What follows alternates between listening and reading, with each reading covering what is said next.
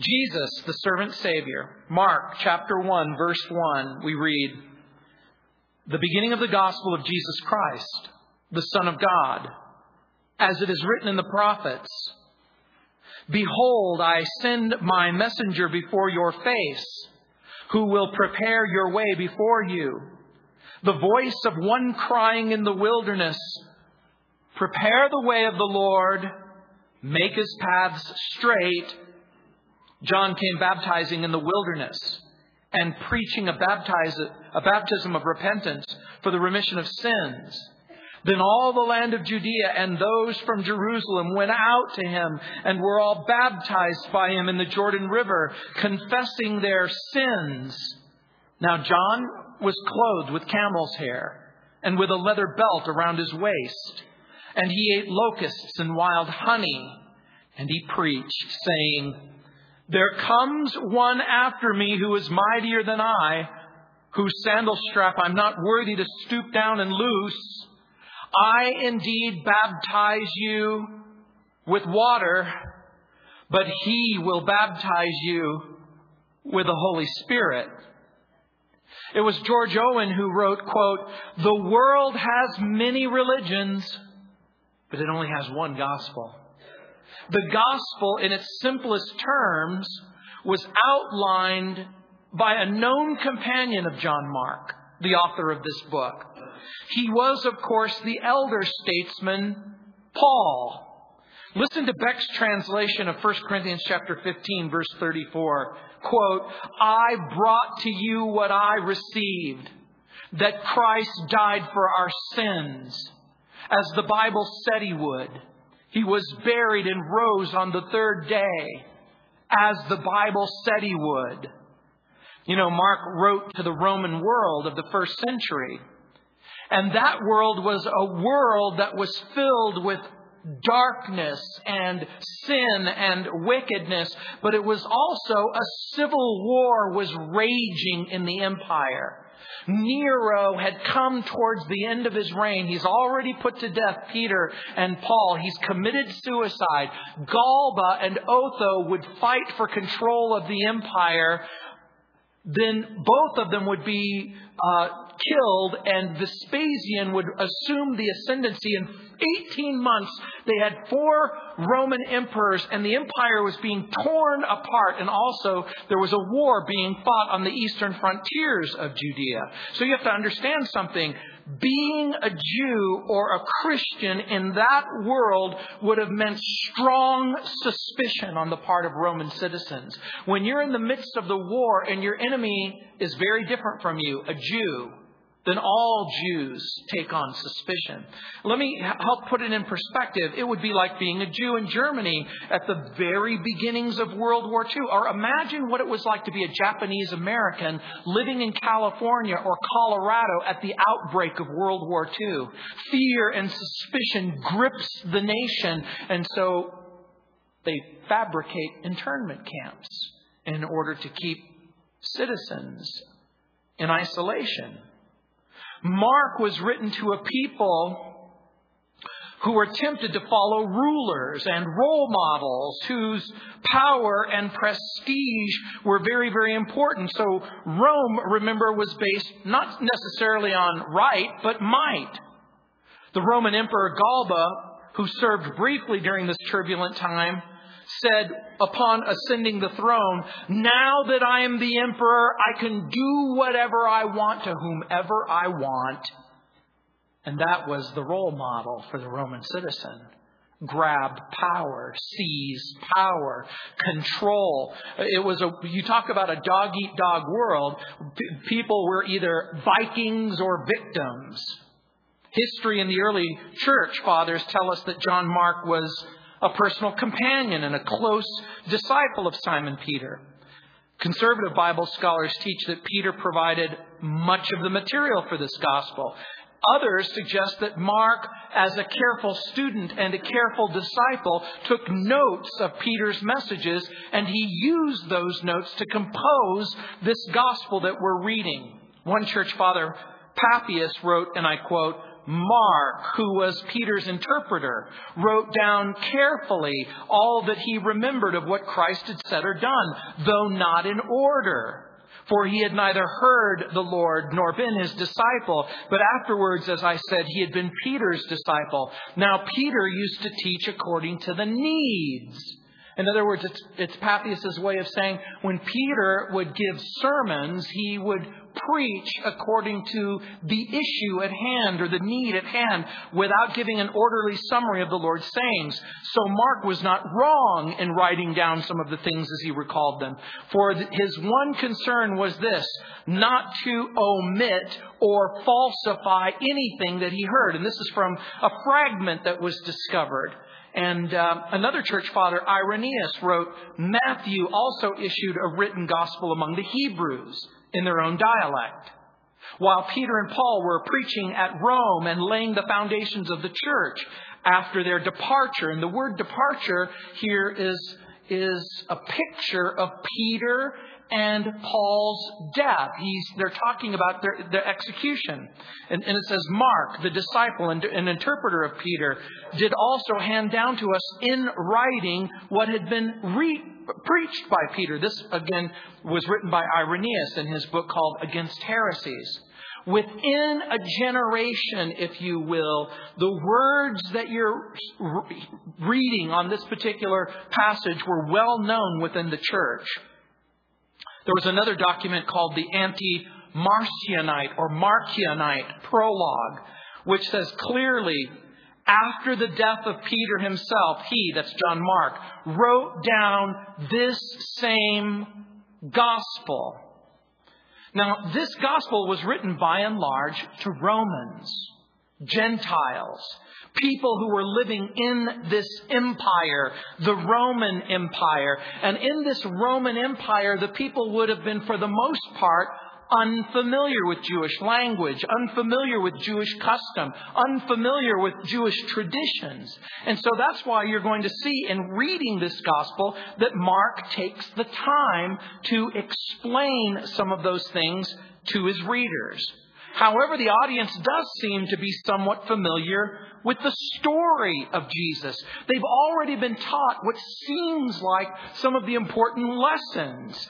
There are Christian terms that he uses and doesn't explain. He doesn't go into detail explaining the life and the ministry of John the Baptist or baptism in general or the Holy Spirit. And the purpose of the writing appears to emphasize the servant nature of Jesus, but also without question to show that Jesus is the Son of God. As a matter of fact, the first verse is the beginning of the gospel of Jesus Christ, the Son of God. Over and over again throughout this gospel, Jesus is going to be declared the Son of God. We're going to see it at his baptism, at his transfiguration. We'll see it when he confronts demons and the demons cry out, I know who you are. You're the Holy One of God. And Jesus insists that they remain silent. At his death, we're going to see the Roman centurion as he sees the world shake and he sees the darkness descend as he proclaims, truly this is the Son of God in Mark chapter 15, verse 39. So over and over and over again, the testimony is that Jesus is the Son of God. And so the gospel is filled with action and realism. And one of the reoccurring words in the gospel is the word immediately. Look for it. It's going to appear 41 times. And the reason why he uses this word over and over again is he wants to bring you through this fast-paced drama. The gospel is filled with human emotion and rich in eyewitness testimony. By the way, the whole gospel can be read in about 45 minutes. One of the things I thought when I was preparing this message is to throw the message away and just simply read it from start to finish for you. But maybe I'll do that at a later date. The gospels are arranged thematically, theologically, not strictly historically or chronologically, which could cause some confusion for some readers, because if you've grown up in the same world I've grown up in, you want a a story to have a beginning and a middle and an end. And you want it to flow in that logical kind of order, but it doesn't. As a matter of fact, William Cannon, in his commentary on the Gospel of John, writes, quote, "Their arrangement," speaking of the Gospels, "is to delineate the points of view of the various authors. Prophecy was dear to Matthew. He sees Jesus as the fulfillment of the messianic prophecies of God in the Old Testament. Mark is an activist and a conscientious Jew. To him, Jesus is the busy servant of God, working on behalf of God's chosen people, the Jews, doing everything he can to save them from their sins. Luke is a missionary, and his mission as the companion to Paul was to the Gentiles, and to him, Jesus was the universal person, the one who brought the grace and favor of God to the recipients of all humanity," unquote. In this gospel, Jesus is presented as servant and Savior. He's a king. But his throne isn't like any king you've ever seen, because the place where he's going to sit in power is a Roman cross. And his royal robe, it's not going to be a majestic purple robe, but rather it's going to be a servant's towel in which he wraps it around his waist and serves people. He is presented without genealogy, unlike Matthew and Luke, because remember, a servant doesn't require a pedigree. A servant doesn't need a genealogy. But he's no ordinary servant. He's Jehovah's servant. He is God's servant. The prophet Isaiah spelled that out in Isaiah chapter 42, verses 1 and 2, where he said, "Behold my servant whom I uphold. He shall bring forth judgment to the Gentiles. He shall not cry, nor cause his voice to be heard in the street," unquote. So in this opening chapter, Mark will describe some of the events prior to the ministry of Jesus in verses 1 through 13. And that's going to include witnesses from the Old Testament in verses 1 through 3.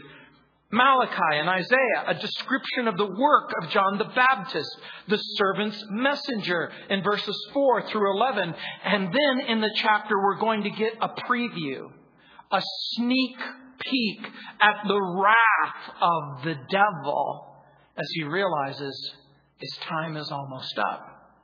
And so we see the gospel of God in verse 1, the promise of God in verses 2 and 3, the mission of God's messenger in verses 3 and 5, the character of God's messenger in verse 6, and then the content of that message in verses 7 through 8. So look with me again in verse 1. It says, "The beginning of the gospel of Jesus Christ, the Son of God."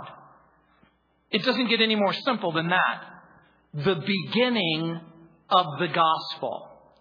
Right away, we understand something. The gospel is not complicated. It's simple. If you've never heard it, this is the simplicity of the gospel. Human beings are marked and marred by sin. Rebellion and disobedience to God has left an indelible mark on us. It hurt us very, very bad. It separated us from God, and it separated us from eternal life. And God in Christ reconciles us through nothing other than the sacrificial death of Jesus. In Proverbs, it says, "As cold waters are to a thirsty soul, so is good news from a far country." That proverb reverberated with me since I was in Israel and India, and most particularly in India. I can't even begin to tell you how exciting it is to live in a country where I can actually take a drink from a faucet. There's something else. When I was in Israel, and I was able to get access to the news, but when I was in India, news was much more difficult to obtain. I wanted to know what was going on. I knew that there had been an earthquake in Japan. I knew that a confrontation had broken out in Libya, but I didn't know how severe and how problematic. I wanted to know what was going on. When Proverbs says, "As cold waters to a thirsty soul, so is good news from a far country," the furthest you can go without being completely off the planet is the opposite side of the world. When it's 1 o'clock in the afternoon here, it's 1 o'clock in the morning in India. But this news doesn't come from India or Japan. The news came all the way from heaven. The news from heaven was not that God hates you, but that God loves you. Not that God doesn't know anything other than what He already knows about you, the truth about your life, the truth about your heart, the truth about your sin. But He's not content to leave you in your sin, but to provide a Savior. You know what? The Bible also indicates that the gospel is hidden to some. In 2 Corinthians 4:3, Paul writes, "And even if our gospel is veiled, it is veiled to those who are perishing, hidden from some." But as Dr. D. Martin Lloyd-Jones used to say, the gospel is open to all. The most respectable sinner has no more claim on it than the worst. And by the way, you're in one of those two categories here this morning. You're either a respectable sinner or, like me, kind of a disrespectable sinner. And here's my point. We can go to extraordinary lengths to hide our sin, but God knows the truth. The great theologian Charles Hodge wrote, quote, "The gospel is so simple that small children can understand it. It is so profound that studies by the wisest theologians will never exhaust its riches," unquote. Alexander McLaren was correct when he wrote, "The gospel is not speculation, but fact. It is truth because it is the record of a person who is true." For the person who tries to embarrass you or humiliate you, that how can you know that the Bible is true? How can you know that the content is true? How can you know the message is true? There's no more truer message that exists. The gospel message began long before the birth of Jesus and the ministry of John. The gospel is the subject and object of the entire Bible. Jesus is the author of the gospel. The gospel was created by Him, communicated through Him. And the gospel message began in the mind of God, in the heart of God, and in the plan of God. The Lord God revealed through His word and the prophets the truth about man's condition. We're in trouble. And it begins right from the beginning in Genesis, where we hear about the creation of Adam and Eve. We hear about them being placed in a garden. We hear about the one prohibition of the tree of knowledge of good and evil. You shall not eat, for in the day you eat, you shall die. There's not 10 commandments. There's not 613 laws and edicts. There's just one commandment. Don't eat from the tree. Well, what if I want to smoke medical marijuana? In the garden, you could do it. Where there's no law, there's no transgression. But it only took one prohibition to reveal the sinister rebellion that lurks in the heart of human beings. The Bible teaches that we're lost and we're condemned and we are wayward. That's why it's called good news. In Acts chapter 26, verse 22, Luke, writing about Paul's statement, said, "Therefore, having obtained help from God, to this day I stand witnessing both to small and great, saying no other thing than those which the prophets and Moses said would come." Paul reminded the small and the great that his message is no different than the message that Moses spoke and the prophets spoke. The message of Moses and the message of the prophets is, I've set you aside. I've separated you for a specific purpose. I have a plan, and this is what the plan is going to include. I am going to make a provision for your sin so that your sin can be forgiven and so that our friendship and fellowship is secure. Those people who want to pit the Old Testament against the New Testament understand neither. Because both the Old Testament and the New Testament are consistent in their testimony that both point to the plan of redemption in the person and work of the Messiah. And so I want to draw something else to your attention. the beginning of the gospel of Jesus Christ. It's not the gospel of Mark. It's not the gospel of Peter. It's not the gospel of some man-made fabrication. It's the gospel of Jesus Christ. And so the message comes from Him. And that's part of the point that you're going to see. Jesus' reoccurring testimony is, I came from heaven. I came to the earth. I came to tell you the truth. And so in verse 2, we see the promise of God. As it is written in the prophets, behold, I send my messenger before your face, who will prepare your way before you. I want to draw again your attention to the three people or the persons who are mentioned in verse 2. Behold, I send. That's the Father. My messenger. That's John the Baptist.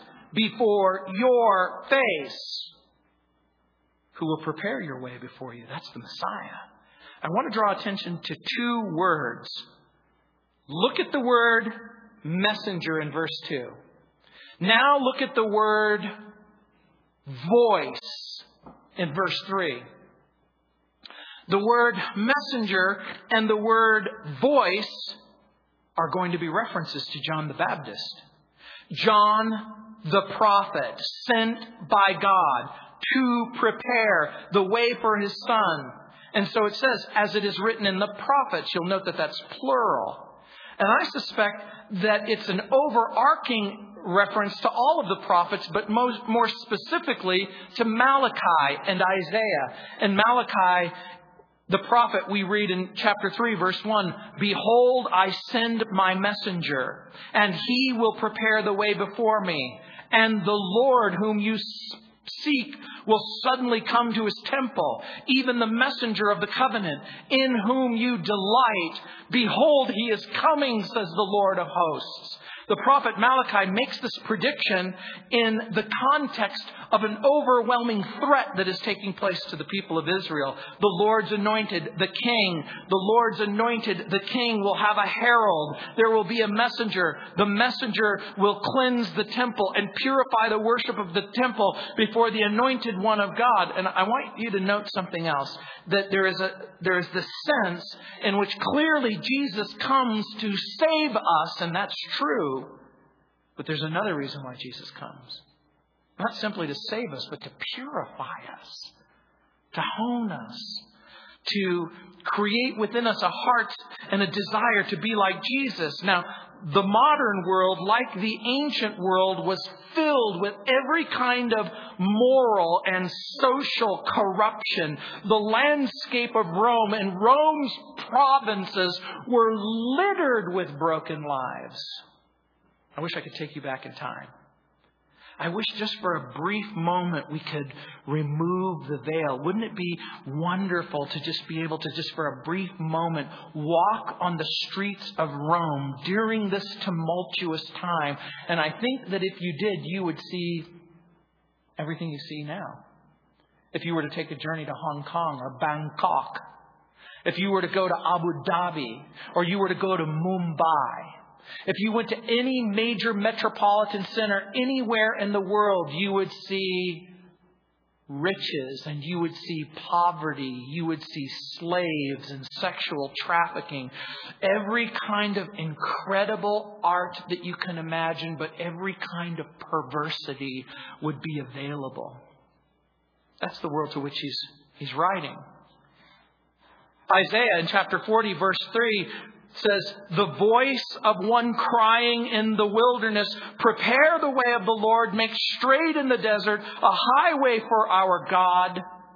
It's almost word for word in verse 3. The voice of one crying in the wilderness, prepare the way of the Lord, make His path straight. In ancient times as well as modern times, if you have a visit of a dignitary, if a king or a ruler is coming and making their way into the place where you live, enormous preparations had to be made.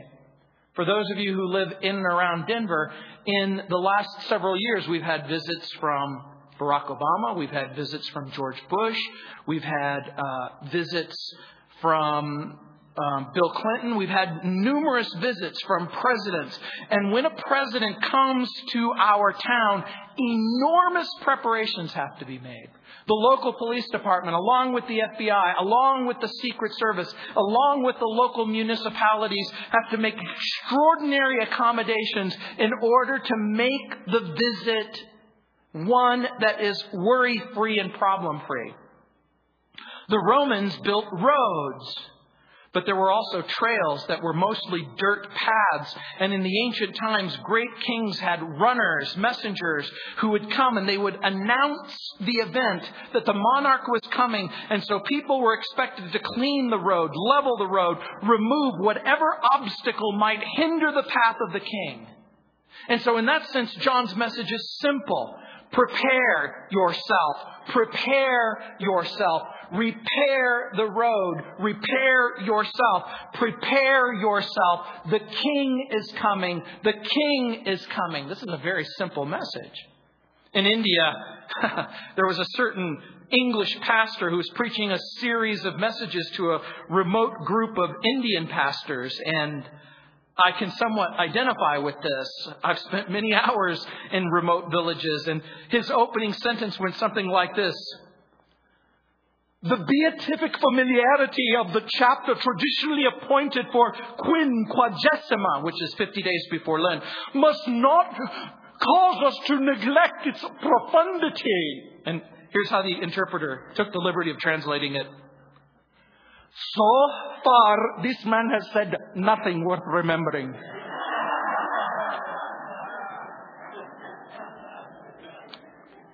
Then he says something important, I will tell you. I sometimes feel that way. That there's a little switch inside of your head that says, Gino hasn't said anything important yet. Go ahead. There he is. There's the off switch.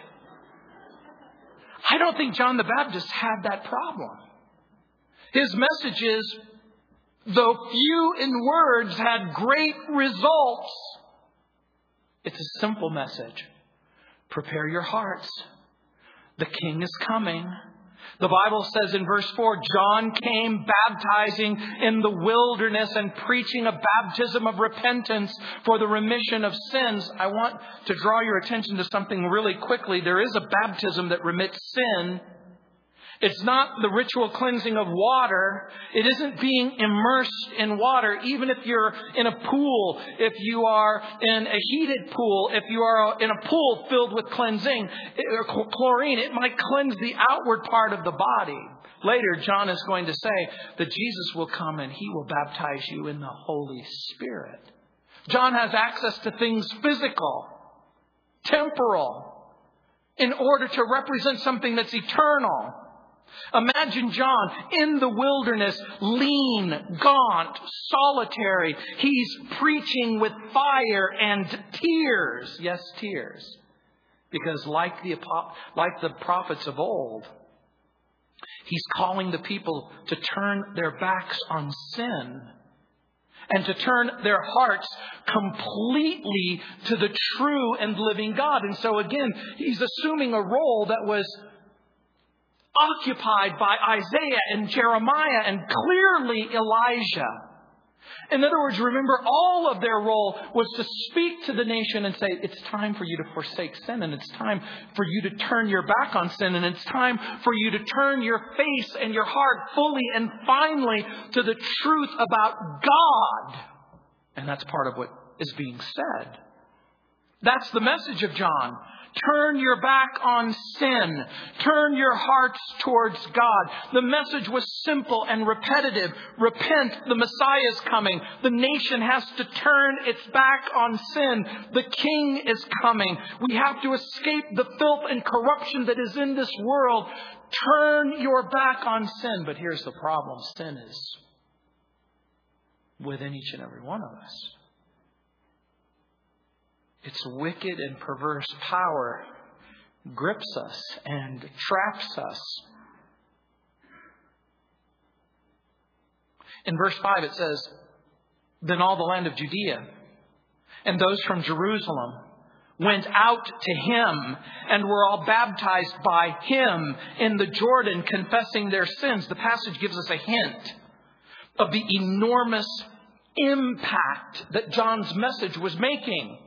The person familiar with Judaism would have been shocked at this. Jews didn't participate in ritual baths in the sense of ritual cleansing from sin. Now, clearly there's a ritual cleansing that Jews experienced called a mikvaot. They would go into a bath and they would come out as they approached the temple. But baptism was something reserved for Gentiles who converted to Judaism. Part of the point of this passage that you may not understand, you're so familiar with baptism and you're so familiar with the image of people being baptized in water, we sometimes forget that this was something absolutely novel. Jews didn't get baptized.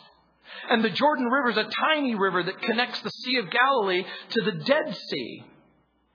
And when it says, then all of Judea and those from Jerusalem, we're talking about this huge impact. And again, it might be difficult for you to imagine. We're not talking about hundreds of people, and we're not even talking about thousands of people. According to estimates that scholars have concerning the impact of John the Baptist, as we see tens of thousands, 50,000, 100,000, maybe 300,000 people would show up in the middle of the wilderness. Now remember, this becomes a type and a picture of Israel's own past. The people of Israel, the children of Israel, came out of Egypt, which is a type and a picture of the world. They passed through this baptism called the Red Sea, and then they wander in the wilderness for 40 years. And it's in that wilderness wandering, they're in the wilderness, they're being honed, they're being shaped, they're being purified. They are marching, and they're marching in a direction that's going to mean home. They are marching, and some of them are rebelling and disobeying God, and they begin to die. And they die in the wilderness, and they die by the thousands, and they die by the hundreds of thousands, and then they die by the millions until only a handful enter into the land. And so they go back to this wilderness, remembering the covenant and remembering the promise. And John brings them back to this wilderness. The baptizer has this outward cleansing, which is supposed to foreshadow an inward cleansing.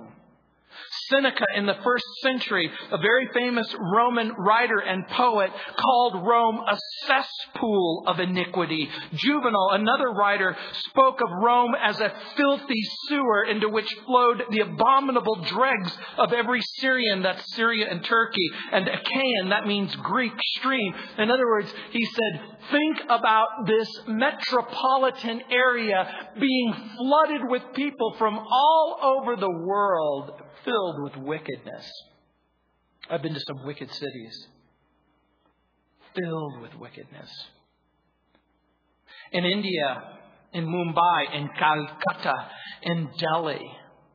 If you go north and then east to where the Ganges begins, and then you go all the way down, you can see floating in the Ganges River dead bodies, carcasses. People die. They burn their ashes. The sewage and the filth and the dregs flow into this river and pollute it. It becomes this type and picture of a civilization filled with wickedness. So why is John's message so impacting? That's part of the reason you need to think about this particular. What was it about this message at this time? Not that hundreds, not that thousands, not even tens of thousands, but hundreds of thousands of people would show up and listen to what he has to say. I think about that. What is it about this message that caused so many people to go, I want to hear what he has to say? I think it's partially because the message rings true. But remember who John is. Is he called by God? What do you think the answer is? For those of you familiar with the New Testament, is he filled from the Holy Spirit from his mother's womb? Is the message a prophetic message? Is the message a passionate message? A message that's true, a message that's passionate, a message that's prophetic. It seems to have all of the ingredients that would make for a powerful, impacting message. And see, this becomes the point for you, my brothers and my sisters. You see, John's message is impacting for all of the reasons perhaps that ours aren't impacting. Are you called by God? Do you have a message that's true? And would you say it's safe to say that John's character and John's countenance and the way that John is on the inside is exactly the way that he is on the outside? He lives for the Lord.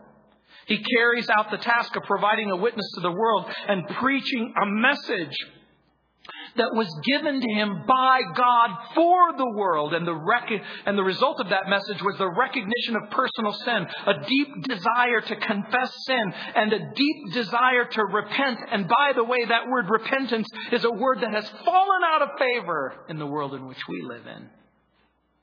Repentance is the translation of a Greek word which meant to change your mind, to have another mind. But it meant more than just changing your mind or having another mind. There was the sense in which you changed your mind in such a way that you were willing to abandon the direction you were going and you were going to head into a new direction.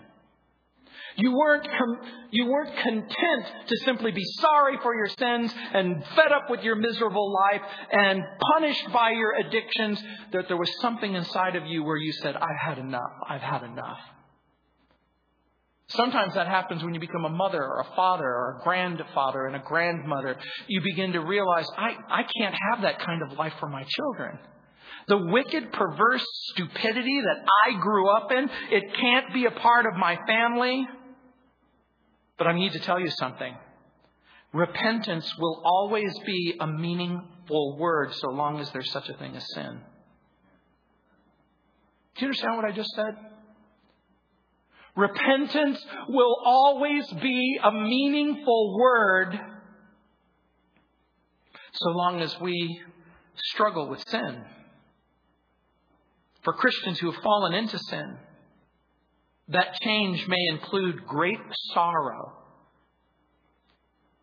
Sorrow may precede repentance, but it is not repentance.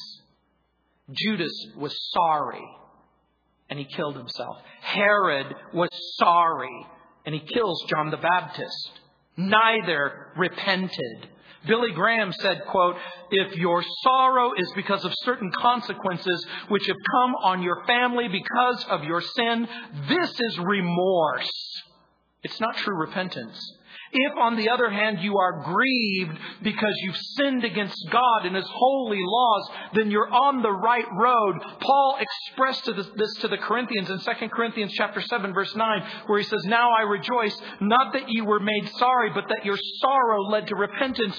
For you were made sorry in a godly manner, that you might suffer loss from us in nothing. For godly sorrow produces repentance, leading to salvation, not to be regretted, but the sorrow of the world produces death. When I accepted Jesus Christ as my Lord and my Savior, prior to that, there was this haunting, awful sense of the weight of my wickedness and my sin pressing me down. I was only 16 years old when I accepted the Lord Jesus Christ as my Lord and my Savior. But already at 16, I had done the most awful things imaginable. My father and my mother separated when I was 3 years old. My mother conceived me when she was 15 and had me when she was 16, and then left my father 3 years later when I was 3 years old, and we went into a world where there wasn't much support, and because my mother was uneducated and she was unable to get a job, she had to do whatever she could in order to put food on the table, which meant that she was gone for a very, very long time, and I lived in a world where there were no rules. The only rules were the ones that I established for myself. And by the way, when you grow up in a world where anything goes, guess what? Anything will go. And some of you grew up in that world. Some of you had decency and integrity. You grew up in a world where there were governors and restrictions that kept you from going over the edge. But some of you, even with those prohibitions and restrictions, you went in a direction that you knew you shouldn't go. And for John the Baptist, he understood that it wasn't the dunking in the water that changed their mind and their heart. You didn't get dunked into the water until you heard the message of sin and repentance and you realized that there was something wrong with you. And so John speaks of a Messiah who will come and not drench you in water, but in the Holy Spirit and give you a new life. And when you discover that there is a new life in Christ, that it isn't just simply getting more information about Jesus, but it means discovering and experiencing His love and His grace and His mercy. Your heart is broken because of your sin, and then it becomes broken from the dictates of sin. I heard the story of an open-air meeting where people came to confess their sin. In the 1800s and the 1900s, people would come during the meetings of people like D.L. Moody and Billy Sunday, and they would confess their sins, and they would talk about the reality of what it meant to have a changed life in Christ. And that one drunk came by. A drunk gave his testimony about how God changed his life, how he lived in a world of drunken stupor, beating his wife, aggravating and afflicting his children, amounting to nothing. And a skeptic came by and he began to mock the man. And he said, yeah, right, this religion, it's a mere dream. It's nothing more. You're living in a fantasy world. You're living in a dream world. You're living under this religious fiction that somehow this mythical man can change your life. And the audience fell silent. And a 10-year-old girl stood up. And she knew what it was like to grow up in a home and experience a father's drunken rage and abuse and wholesale terror. And she heard the remark. And she said, please, sir, if this is only a dream, please don't wake him up. He's my daddy. People may mock, and people may laugh, and people may say that you're living a lie and that you're living a fantasy and nothing more. But if we had time, many of you could stand up and talk about what God did in your life and what God did in your heart. That's what happens when we have baptisms, by the way. That's what will happen this afternoon. The people who are being baptized this afternoon will get a chance to stand up and say, this was my life before I accepted Jesus Christ as my Lord and my Savior, and this is my life now. And look at verse 6. It says, now John was clothed with camel's hair and with a leather belt around his waist, and he ate locusts and wild honey. Is it because there was no Men's Warehouse? Is it because there's no Chick-fil-A in the Judean wilderness? Camel's hair and leather and locusts and honey.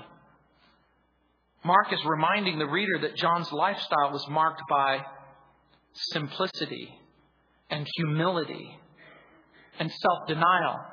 Remember, he is a Nazirite from his mother's womb. His hair, no razor touches it. His lips, no unclean thing ever tastes. He is separated. He's separated in his mother's womb, and he's separated from his mother's womb. And every moment of every day, he has one goal and one purpose and one function. He has been separated by God from sin in order to perform this task. John lives in the wilderness to avoid the sights and the distractions of human civilization, but also temptation and extravagance. By the way, do you think anyone could say to John the Baptist, hey, you're just in it for the money? Yeah, I don't think so. He identifies with the prophet Elijah in 2 Kings chapter 1, verse 8. He adopts the dress and the mannerisms of Elisha. He identifies with the poorest of the poor. And I want you to understand something. John's dress was, in a sense, a protest against the soft and ornate robes that marked the crass materialism of the public at large and the religious leaders. But there's something else. John's life was no different from John's message. John says, I want you to live a separated life. Did he have a separated life? I want you to have a simple life. I want you to have a selfless life. I want you to have a sacrificial life. I want you to live in a world where you're preparing your heart to meet the Master and meet the King. Isn't that a perfect description of his life? As a matter of fact, in other accounts, in Matthew's account, John the Baptist rebukes the religious leaders, saying, you brood of vipers, who warned you to flee from the coming wrath? Produce fruit in keeping with repentance. For the simple, John said, if you have 2 tunics, give one to another person. John told the tax collectors, be fair, in John 3:13. He warned the soldiers in Luke 3:14 to be content and not to be high-handed and not to extort people and not to take bribes. And so his life was powerful. And his ministry was powerful. Imagine a man filled with the Spirit with a prophetic message and a passionate message. Do you realize that really becomes a picture of your life? The life that God's called you to. You see, you read in this text and you think about John being the messenger, but guess what? You're a messenger too. And whether you like it or not, you're sending a message to everyone around you about your life and about who you are and what you believe. That's the point. And in verse 7, look what it says. And he preached, saying, there comes one after me who is mightier than I, whose sandal strap I'm not worthy to stoop down and loose. Now think about this for just a moment. The message of John includes repentance from sin, but the other part of his message is the preeminence of the Messiah. When he says, one's coming after me who's mightier than me. Really mightier than you? Separated from your mother's womb? In your mother's womb. Separated from sin. A lifestyle committed to declaring the truth about God. Now think about this. Whose sandal strap I'm not worthy to stoop down and loose. Do you understand what John the Baptist is saying? Unstrapping the sandal was the job of a slave. A slave in the household would take the master or the mistress when you would walk on the dirty, filthy, disgusting, muddy roads, and you would take off their shoe and you would wash their feet. Here's what he's saying. I am not even worthy to be a slave in the King's kingdom.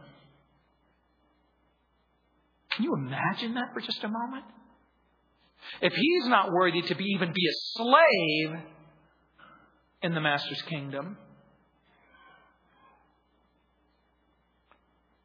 And Jesus said of him, among those born of women, there's no one greater. How can you, in your wildest, self-absorbed world, think that you have anything to offer the King or his kingdom? Think about this for just a moment. Part of the message, repentance. Another part of the message, preeminence of the Messiah. Another part of the message, nothingness of self.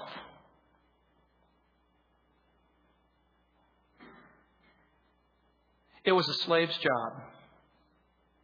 And he says, I can't even take that job. In verse 8, he says, I indeed baptize you with water. In other words, I take a physical element in order to do an external washing, in order to typify a change of mind and a change of heart. But look what it says. He will baptize you with the Holy Spirit. In another gospel, it says, He will baptize you with the Holy Spirit and fire. He's restricted to the natural things. But the Messiah has at His command something supernatural. Who in the world has the power to dunk you and immerse you in the Holy Spirit? Remember in 2 Peter chapter 1, verse 4, for those of you who are with me, Peter wrote, by which have been given to us exceeding great and precious promises, that through these you might be partakers of the divine nature, having escaped the corruption that is in the world through lust. Preparation and participation come because it's God who's preparing your heart, and it's the Holy Spirit who changes you. You can go to church every single day for the rest of your life. You can read every word in the Bible in Hebrew and Greek and not be changed. Something has to take place on the inside. The servant's messenger preached repentance and urged people to confess their sins. The first message Jesus ever preaches will also be a message of repentance. By the way, whenever we ask people to recognize their sin, whenever we ask people to confess their sin, whenever we ask people to turn from their sin to God, we're preaching an unpopular message.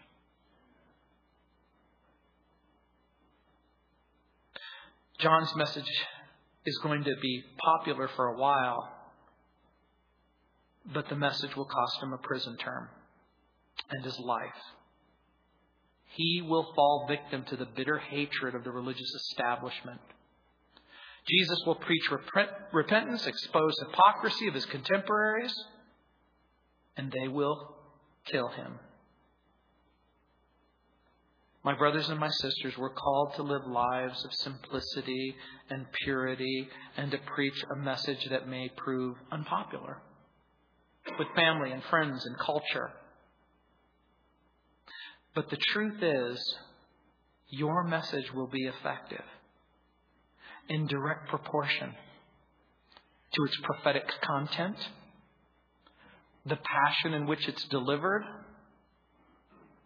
and the consistency of your own life. There was a sign in the library. It said, people may not believe everything you say, but they will believe everything you do. And so, my brothers and my sisters, repentance, preeminence of Jesus, nothingness of self, that's your message. That's my message. That's the beginning of the message. We're going to have an exciting time in the book of Mark. Are you ready? Let's pray. Heavenly Father,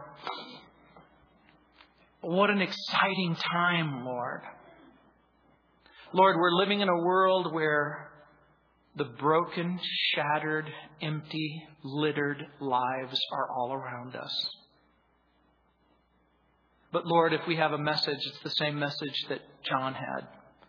We don't have to stay dirty. We can get clean. We don't have to stay dirty. There is a cleansing. There is a washing. There is a forgiveness. There is a redemption that's available in the person of Jesus. And Lord, we pray that we would take advantage of that. Lord, I pray for that person who finds himself or herself far from you. Lord, I pray that in the quietness of their heart that they would do exactly that, confess their sin. That in rebellion and wickedness that they would admit that they've dishonored you and disobeyed you. That they would confess their sin, that they would agree with you that it's wrong. And that, Lord, you would be willing to wash them and cleanse them and fill them with the Holy Spirit and give them the power to live lives that are God-honoring and Christ-liberating. And so again, Father, we thank you for the gospel. The truth that our sins can be forgiven. That grace and mercy is available to us on no other basis than the sacrificial death of Jesus and His glorious resurrection to prove that the message was true. Lord, it seems so simple. And yet people pervert it and distort it and mock it. But Lord, we thank you for it because it is the power of God unto salvation for those who believe. And so, Lord, we commit this time to you and we pray these things in Jesus' name. Amen. Let's stand.